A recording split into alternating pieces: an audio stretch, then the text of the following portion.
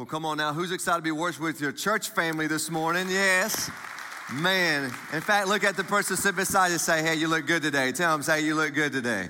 Right? Come on. You look good today. I'm glad you're here. Thank you for coming, hanging out with us today. This is Kentucky, and it's March, and it is March Madness. You don't know if you're going to get snow. You don't know if you're going to get spring or summer, but we're just glad to be able to worship together. Now, if you're visiting with us, if it's your first time or first time in a long time, I want you to know something about Barrel Life Church. God is doing a great work and doing a great thing in this region, and we knew 14 years ago when we planted this church that it would be a regional church. We knew that people would come from surrounding counties, and we just wanted to listen to Jesus and do what he tells us to do. And 3 years ago, he was speaking to us that we were seeing a lot of people coming from the Carter County area, and we just said, you know what, let's launch a campus there. And 3 years ago, we launched our Grayson campus. And then this past year, we saw God do some great work in Boyd County, which we've been praying for over a decade. And we launched the campus there in Ashland. So we are one church and 3 locations. Come on, can we give it up for our campuses in Ashland and Grayson? Man, I am so excited about that. Just an awesome privilege to be a part all the way from Ashland to Moorhead, all in between, north and south. God is doing a great work. So if you have family or friends anywhere in that area that wants to be part of a local fellowship, man, we would love to invite you to be a part of it. We also want to welcome everyone watching online and across this great country as well. And so we're in this series called Cross Equals Love. So if you have your Bibles, go with me to Luke chapter 23.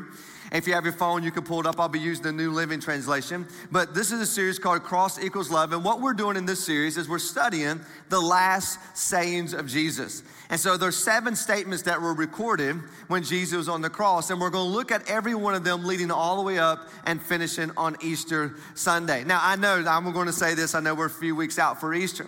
But Easter is one of the best times. In fact, not the number one time for you to invite a family member, a friend, someone who doesn't go to church or someone who may not believe in Jesus or know Jesus. And I want to encourage you that obviously be praying for them.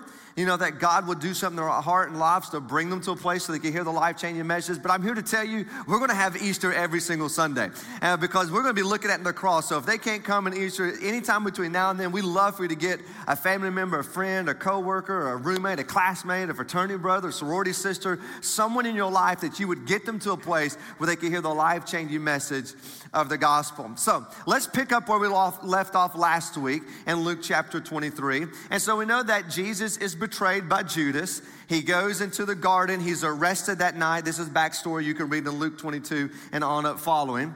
He's arrested, and he tells Peter that he's going to deny him 3 times. Well, we know that Peter denies Jesus 3 times. All the disciples scatter. Jesus is left alone at the council to go to trial. He goes before Pilate. Pilate finds nothing wrong with Jesus, finds nothing guilty about Jesus, and he sends him on his way to Herod. Herod was excited to meet Jesus. He heard all kinds of great things about Jesus. I know this is backstory, but you got to have the context. And he loved to hear all these stories about Jesus. But Herod finds nothing wrong with Jesus. So there's 2 governors that find nothing wrong, nothing guilty that Jesus ever committed a crime by claiming to be the king of the world or the Messiah, the chosen one. And so Herod sends him back to Pilate. Pilate says, listen, bro, talk to the Jewish leaders. I find nothing wrong with Jesus. So, hey, flog him, send him home, quit messing with me. Well, at this time of the year, every year that Pilate would release a prisoner. And so all of a sudden, the same people who started talking about Hosanna, here comes Jesus in the highest, are the same ones that start screaming, release Barabbas, crucify Jesus. So Barabbas is this wicked sinner who's committed all these kind of crazy crimes that we don't have time to get into it, but horrific crimes that he's been sentenced to death. And now here's Jesus who lived an innocent life, a sinless life, and never did anything wrong, but the Jewish people at this time uproar against him because he claimed to be the Messiah. So they took Jesus and they began to crucify Jesus. Now, the Romans crucified thousands and thousands and thousands of people. Jesus is not the only person being crucified. I mean, this is a very torturous way to die. In fact, you die by suffocation hanging on a cross. And that was one of the reasons why they went on quickly and make sure they break the legs of the criminals beside them, because you can't hold yourself up and you immediately will suffocate. It is a horrible, horrible, horrible, horrible way to die. And so they laid the cross down, and Jesus is now nailed to the cross. And this is very important because as time in this series goes, you need to know this.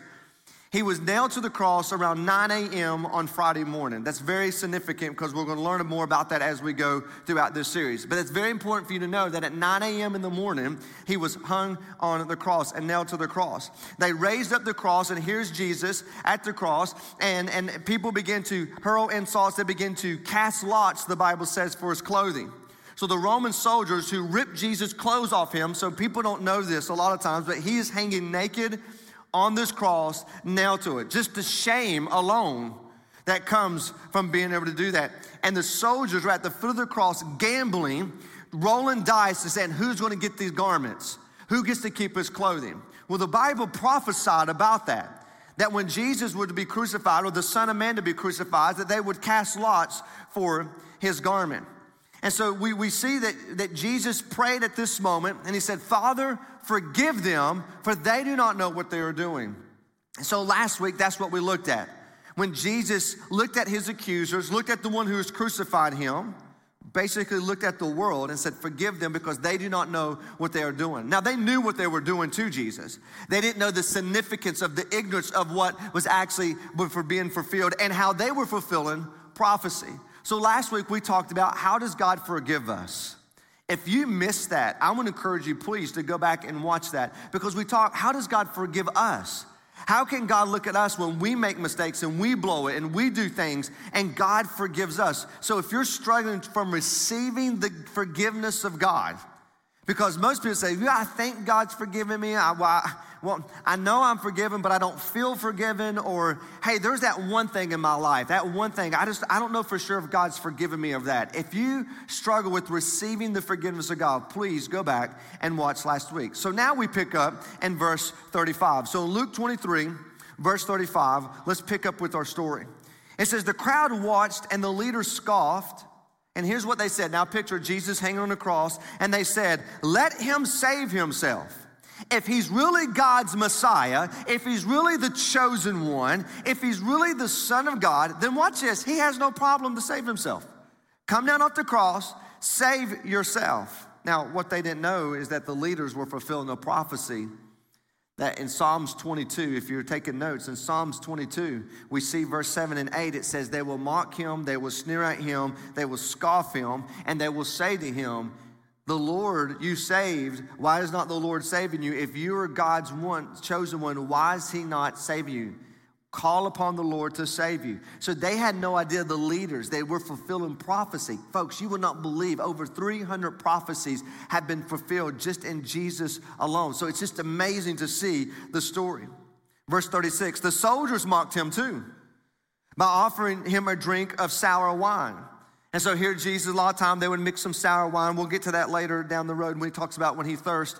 And they would take a sponge and they would hiss it and they would dip it in, sponge, they would dip it and they would hold it up to the people being crucified, and they would trick them because they would sour the wine so they would taste it because now they're thirsty so bad, they're thirsting so bad, and they would mock them with this wine. Did you know that in Psalm 69 verse 21, it tells us this, they offered sour wine for his thirst. They had no idea. So the leaders are fulfilling prophecy.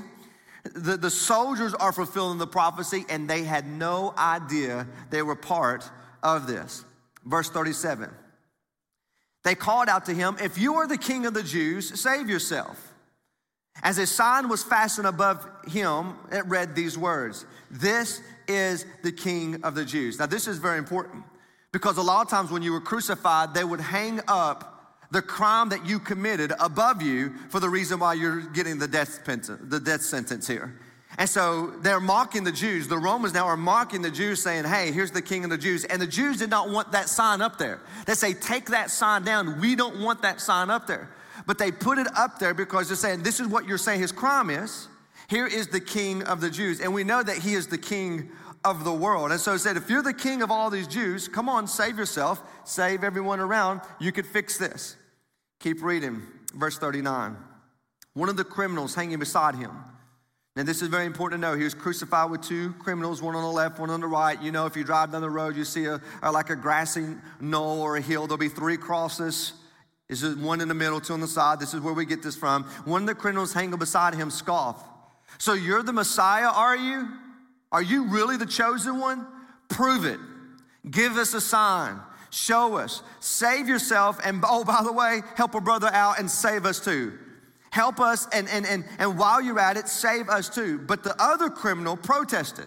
Now, this is very important. He looks back and says, don't you fear God? Now, Jesus in the middle. These two guys are yelling. They're looking at each other and say, bro, what are you doing? Why are you talking to Jesus like this? You know, put yourself there. Like don't you fear God? Look what he says here. We deserve to die for our crimes. But this man hasn't done anything wrong. Then he said, Jesus, remember me when you come into your kingdom. And then here's our second statement.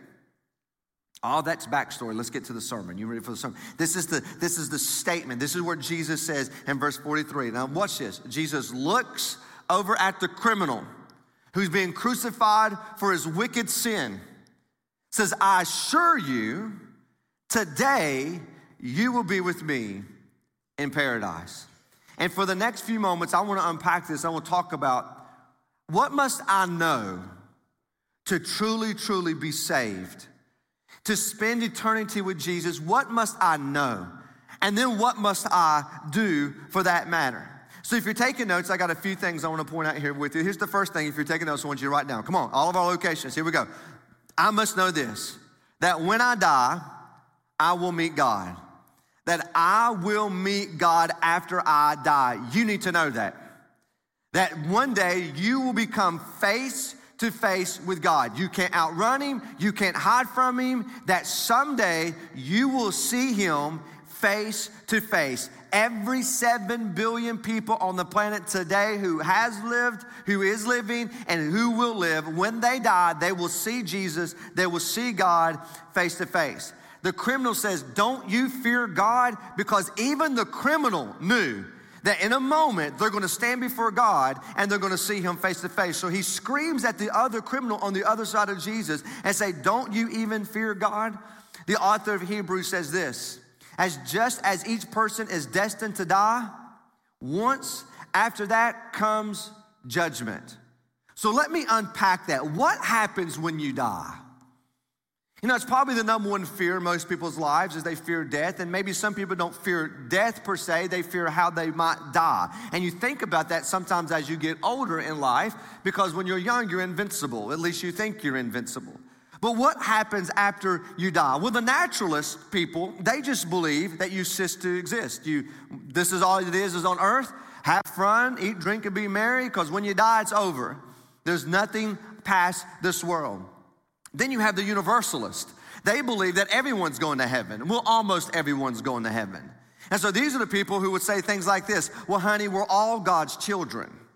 And I want you to hear me say this clearly. We are not all God's children. We are all God's creation. To become his adopted child, you have to put your faith and trust in Jesus.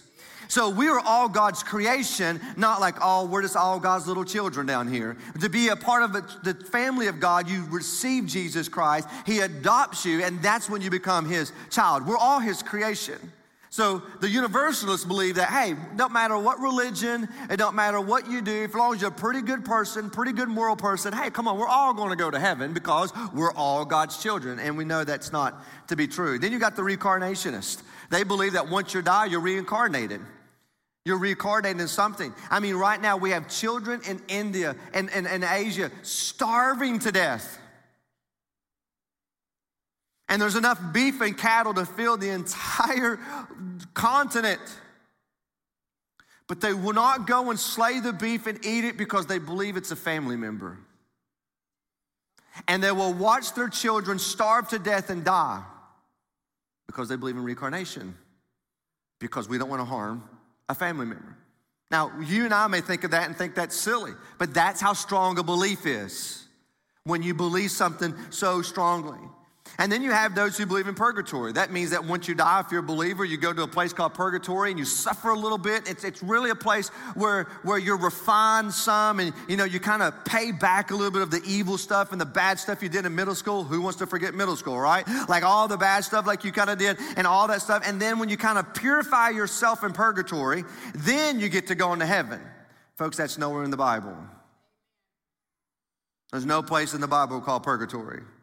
That as a believer, once you die, you go to this place where you now got to work and refine yourself and work through your bad stuff so that you will cleanse yourself to go on to heaven. Folks, that is nowhere in the scripture. But when you read the Bible, do you know that 13% of Jesus' teachings were on hell, punishment, and judgment? Do you know that almost half of his parables that he taught dealt with hell, judgment? And this is very important when you know. So the question sometimes is why is this place called hell? Why was it even created in the first place? Well, Matthew tells us in Matthew 25 that hell was created for the devil and his demons. That's why God prepared this place. It was prepared for the devil and the demon. And so many people think that Satan is in hell right now. Listen to me, look at me. Come on, Ashley, Grayson, look at me. Satan is not in hell right now. The Bible is clear that he is on this earth, but he's restricted. He's not omnipresent. The devil can't be at all places at all times. Some people said, man, the devil's just on me. I doubt it's the devil, because he can only be one place at one time. He is restricted and he is on this earth right now. He has a leash on him. God has a leash on him. And there will come a day at the end of the world where God will remove his hand and unleash him and let him do whatever he wants to do on this planet. That day is coming. But he is restricted right now. In fact, the Bible says several times, he is the prince of this world. He's influenced this world. And he has these followers that's behind him, these spirits behind him, these demons behind him that does this. So Satan is not in hell right now being punished. Do you all know that? He is released right here on this earth doing everything he can to bring down Jesus, to stop the church, which we know in the end that it will not happen. So the Bible tells us that once we die, we will face judgment.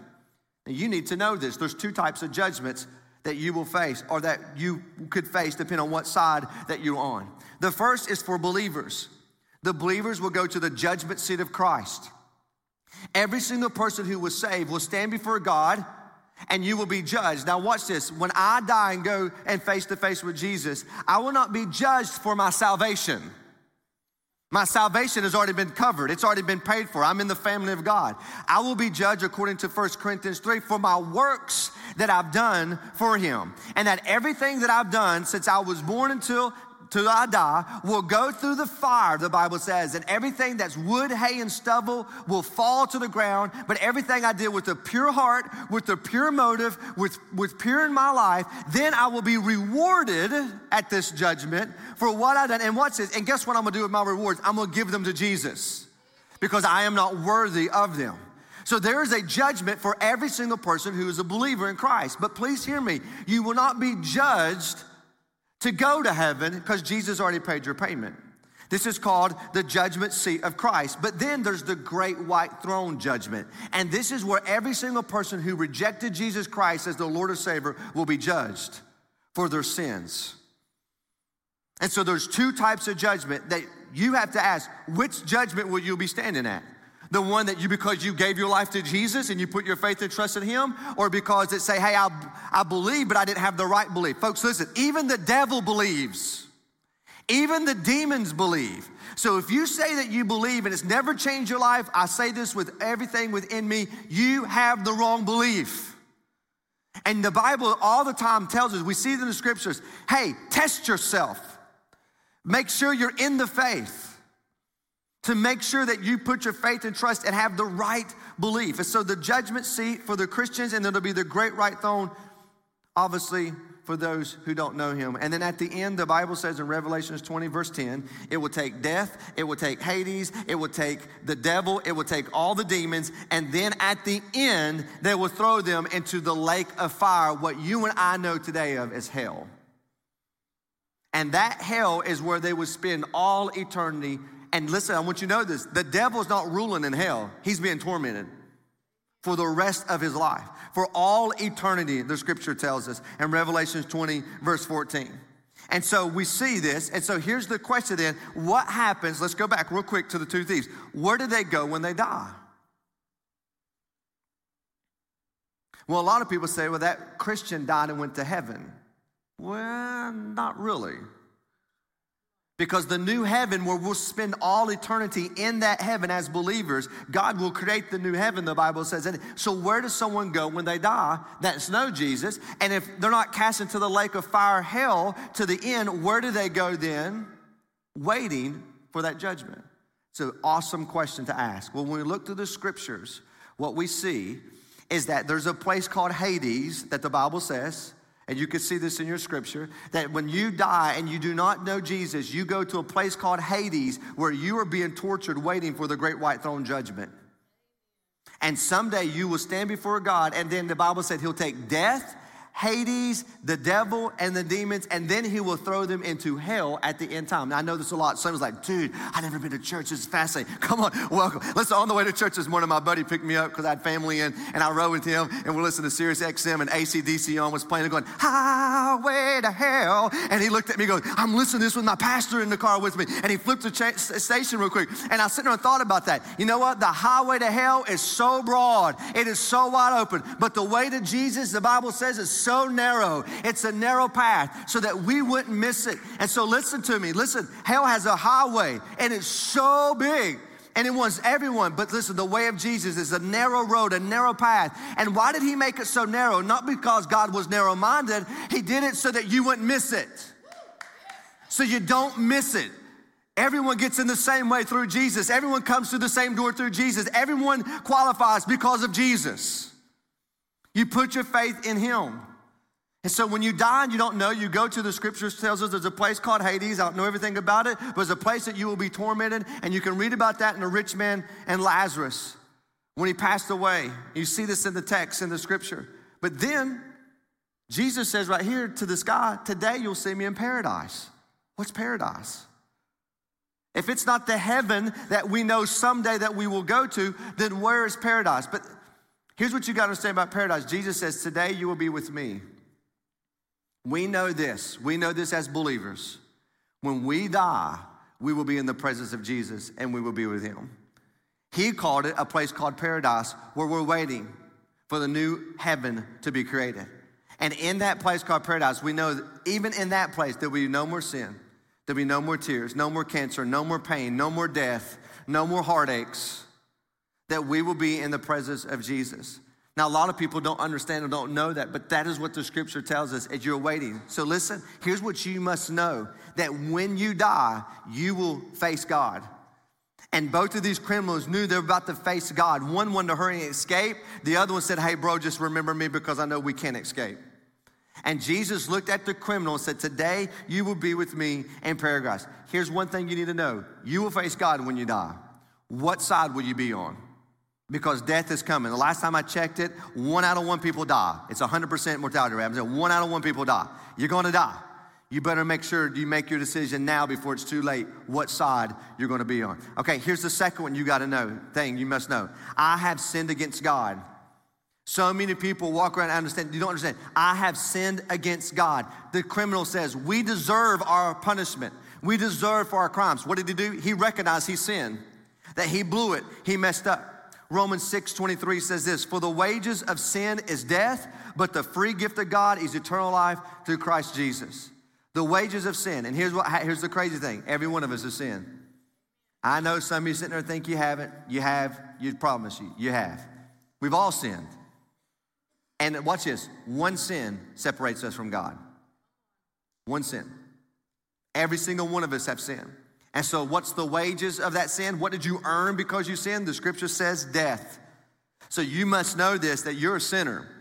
I know you're better than some people and you're not as good as that person, but you're way better than that person. It doesn't matter. We've all missed the mark. Every single one of us has fallen short. When you measure yourself up to Jesus, we fall short every single time.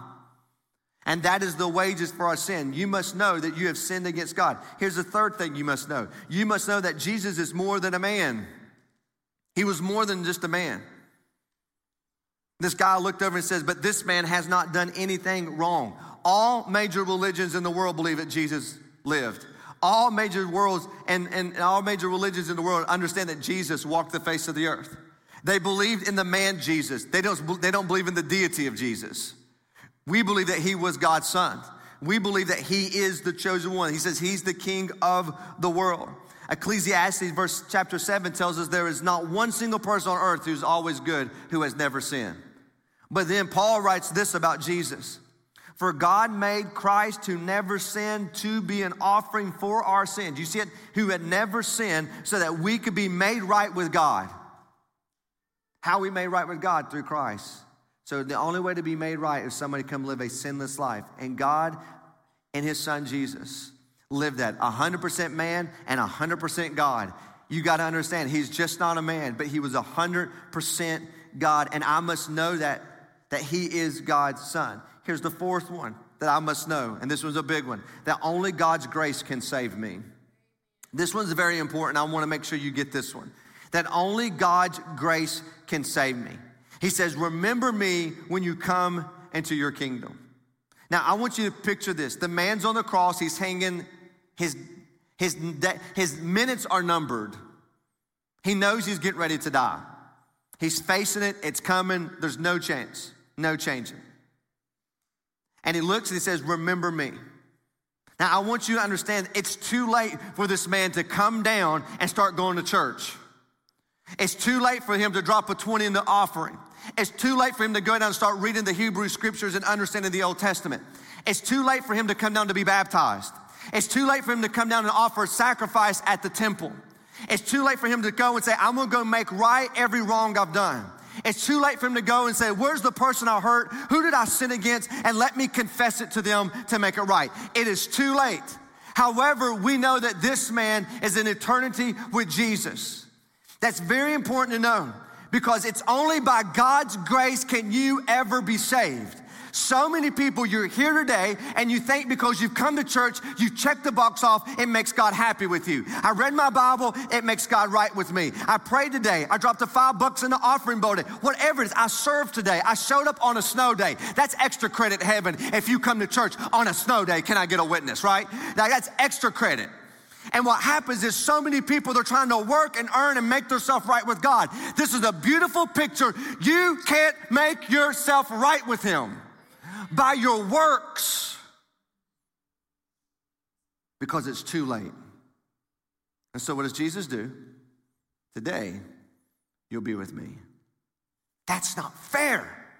That a wicked, notorious sinner on his deathbed give his life to Jesus and have all the benefits that you and I have when we get to heaven. It's not fair. That's called grace. And that's offered to every single one of us because so many people say, Pastor, there's no way God can save me. You don't know what I've said. You don't know what I've tried. You don't know what I've done. You don't know where I've been. You don't know my problems. You don't know my past. You don't understand the demons in my head. You don't know the things that I've gone through. And I'm like, yes, Jesus loves you and he will save you anyway. Because you'll never be good enough. And that's one of the biggest things that keep people back. Like, I just can't live the Christian life. I just never be good enough. I skip church. I do things on the weekend I shouldn't do, and I don't read my Bible like I should. And they look at all these works trying to be good to save them. Your good works will not save you. It was what the good work that Jesus did on the cross will save you. And maybe the Lord brought you here today to say, stop striving to save yourself because you can't save yourself. And release of this work mentality and just receive his grace. And guess what? Once you are forgiven of all your sins and you receive that grace of God and you just let that grace of God cover you, then guess what? Guess what that I want to do? Not that I have to, please remember, but what I want to do. I want to come fellowship with the family of God. I want to get in the Bible and say, God, speak to me and help me understand. I want to be generous and see God transform an entire region. I want to use my gifts and I want to begin to serve in the body and serve and give back to him. God, if you've given me all these great gracious gifts, I want to give this stuff back to you. I want you to use me in a great way. Why? Not to earn my salvation, but I'm going to work out my salvation, the scripture says, to show you that I have been saved because I'm grateful for your grace. Not because I have to, watch this, because I get to. And if Christians can flip that mindset, I don't gotta go to church, I don't gotta read my Bible, I don't gotta drop a 20, I don't gotta do this, I get to do this because he's saved me. If you could flip that script in your mindset, listen, this work-based mentality, you will live a freer life. Because here's what I know about every single one of us, you're gonna blow it tomorrow. You're gonna mess up. And it's his grace that covers us. And you're like, man, it's hard to grasp that. That's called grace. That's what I love, what Paul writes in Ephesians 2. And please, you just got to let this sink into your spirit. God saved you by his grace. When? What did you do? What was the only thing you did? You believed. When you believe, God will save you. And you can't take credit for this. Watch this. It's a gift. It's a gift from God. Salvation is not a reward for the good things we have done, so none of us can boast about it. It's a free gift. And lastly, here's the last thing that we must know, is that Jesus will save me if I ask him to save me. People walk around sometimes, they say, hey, did you hear about so-and-so, they got saved? Or somebody said, I got saved. And I said that. I said it to my roommate. I didn't even know what it was. And I told him that when he walked in. I said, you're not going to believe it. I gave my life to the Lord, and he saved me. I knew a little bit about church.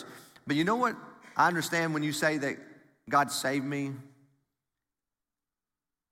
God may never save me from the heartaches of this world, from the troubles of this world, from the bad things that happen in this world. In fact, because I know him, I'll probably walk through even a lot of those things. What is God, when you say save me, from? He saved me from his wrath. He saved me from standing at that great white throne judgment where I will be thrown into the lake of fire and hell for all eternity, forever and ever. My 7-year-old daughter, I love listening to her read her Bible, and she asks all these questions, and she has these deep questions, and she goes, Dad, it hurts my brain to think about when we get to heaven, it's forever. I just can't get that. I don't understand. How can it be forever? And she said, so when somebody goes to that devil place, it's going to be forever. I don't understand that. Folks, it's for all eternity. So when I believe, he saves me from that death. Now, why would we neglect such a great salvation? I mean, this would be candid right here with you. If I'm sitting here today and I know that the wages of my sin is that death, why would I reject Jesus, who says, I will forgive you of every one of your sins, your past, your present, your future. I will cleanse you and make you white as snow. Even though you may not feel white as snow, I will make you white as snow. I will take your sins and cast them as far as the east of the west. I will hurl them into the depths of the ocean to remember them no more. Why would we neglect that? And I asked myself that question over and over and over because I've been to church before when I was a teenager, and I heard the gospel message and I rejected it. And then my 8th grade year, I walked an aisle and I said a prayer and I was baptized, but I just went through the motion. I knew about Jesus, but I never really met him. My senior year at Belfry High School, I walked an aisle, said a prayer, and was baptized. Got a Bible, started reading my Bible. And 2 months later, back out living like a hellion. I knew about Jesus. I even believed. I believed that he is God's son, but it never changed my life. And it wasn't until I was a junior in college that I got the right belief. You see, that word believe means I believe in something with everything within me that it radically changes my life, and I don't care about the consequences. And in my dorm room, I cried out to the Lord and I asked him to save me. And he did. This criminal who lived a horrible life of sin, who can never repay and make it back and make it right with God. All he did was looked at Jesus and says, I believe you're the Messiah. And so today when we die, remember me.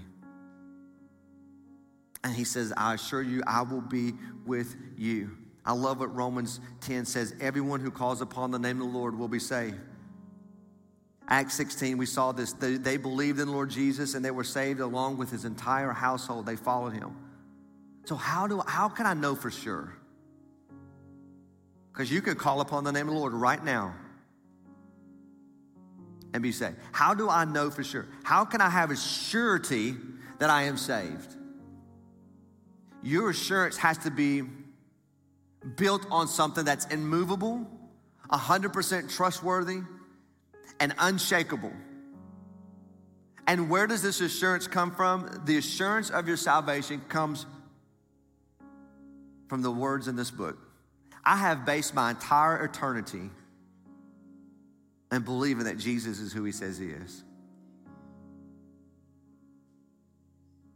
I've built my entire life on who Jesus says he is. I've surrendered whatever he wants to surrender based on who Jesus is. Think about it. Are you telling me that 12 men, let's say 11, fabricated the whole crucifixion and the resurrection, watch this, just to trick the world into being a better place? Have you thought about that? Let's do all this so that 2,000 years later, that men can love their wife as Christ loved the church. So people can stop gossiping and live a better life. Let's just do this and trick the world to be a better place. Trust in his word. And listen, here it is. Look what he says. This is straight from the words of Jesus, his last statement. The second statement. I assure you, see, his assurance comes from the lips of Jesus. If he dies on the cross, buried in a tomb, and gets up out of the grave, I'm on his team. I'm gonna go with him. And if he looks at me and says, I assure you, that's all I need to know, bro. And he says, I assure you, watch this, today, which is immediate, today, you will be with me. Watch this, you will. It's certainty. Today, that's certainty. You will, he says. Watch this, be with me, which means a relationship. I will be with Jesus in paradise, which is forever and ever and ever. Paul says this in 2 Corinthians, watch this. For God says, just at the right time, I heard you. On the day of salvation, I helped you. Indeed, the right time is now, and today is the day of salvation. Why? Because you're not promised tomorrow. Today is your day. And in Romans 10, Paul says this, anyone. Say anyone. Anyone. The most wicked, notorious sinner on the planet. If they would stop, repent of their sin, and put their faith and trust in Jesus, he will save them. And he will save you. Anyone who calls upon the name of the Lord, anyone will be saved. And so my prayer today as we study through this, one, as the believers in Christ, we would be edified and we would be strengthened in understanding what's going on the cross. But listen, today, if you're here for the first time or the 100th time, doesn't matter, that today would be the day of your salvation. That you would choose Jesus, that he is the King of Kings, that he is the Lord of Lords, that he is the Messiah. I'm going to ask you to bow your head.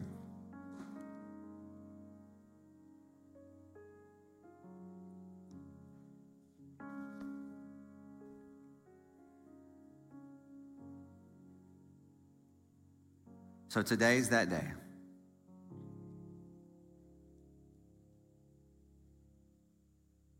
The Lord brought you to this place to build you up, to encourage you, to strengthen your faith, to strengthen your trust, that you can trust him and take him at his word. For believers to assure us, if Jesus says it, it is it. To assure that we're saved. To test our hearts. Do we have the right belief? It's fitting for all of us. And maybe for you today, though, whether you're sitting at our Ashland campus, our Grayson campus, here at our Moorhead campus, or you're just watching us online, I don't believe it's by mistake. Right where you sit, you can call upon the name of the Lord, and guess what? He will radically save you. Now, saying a prayer doesn't save you. We know that. But my lips can proclaim what my heart declares. And if your heart right now declares, you know what? This Jesus is the Messiah, that he is God, then why not today you repent of your sin and put your faith in him? And if that's you, then surrender your life and just cry out to him and say, Jesus, I believe. I believe you came for me. I believe you died for me. And I believe today, God, that you got up out of the grave for me. Forgive me of my sin. Now help me follow you all the days of my life. Now, according to the scripture, that if you just called upon the name of the Lord, and not did you said it with your lips, I did that my 8th grade year, said it with your lips, I did that my senior year, but you said it with your heart, you're finally connected, and you truly believe that it radically changes your life, and you don't care about the consequences. You don't care who knows. I don't care if my wife knows, I don't care if my kids know, I don't care if my boss knows, I don't care if the world knows. Like, I don't care. See, a belief that is so strong, that you believe in so wholeheartedly, that it radically changes your life, and you do not care about the consequences. I don't care what anybody thinks. If that's you, we want to celebrate you. So I'm going to ask you to do something that's pretty bold. I did this last week. I'm going to do it again this week. Because we want to rejoice and celebrate with you at all of our locations right now. If that's you today and you prayed with me, you said, Pastor, I just want to let you know, I just want to pray for you. Pastor, I want to let you know today, man, God just really spoke to me, and I'm just so thankful. I'm not afraid. I'm not embarrassed. I don't care who knows. But today, I gave my life to Jesus. If that's you, would you be so bold just to raise your hand right now, all of our locations? Come on, all of our campuses, get them up. Come on, awesome, get them up. Let's go. Way to go. Super proud of you guys.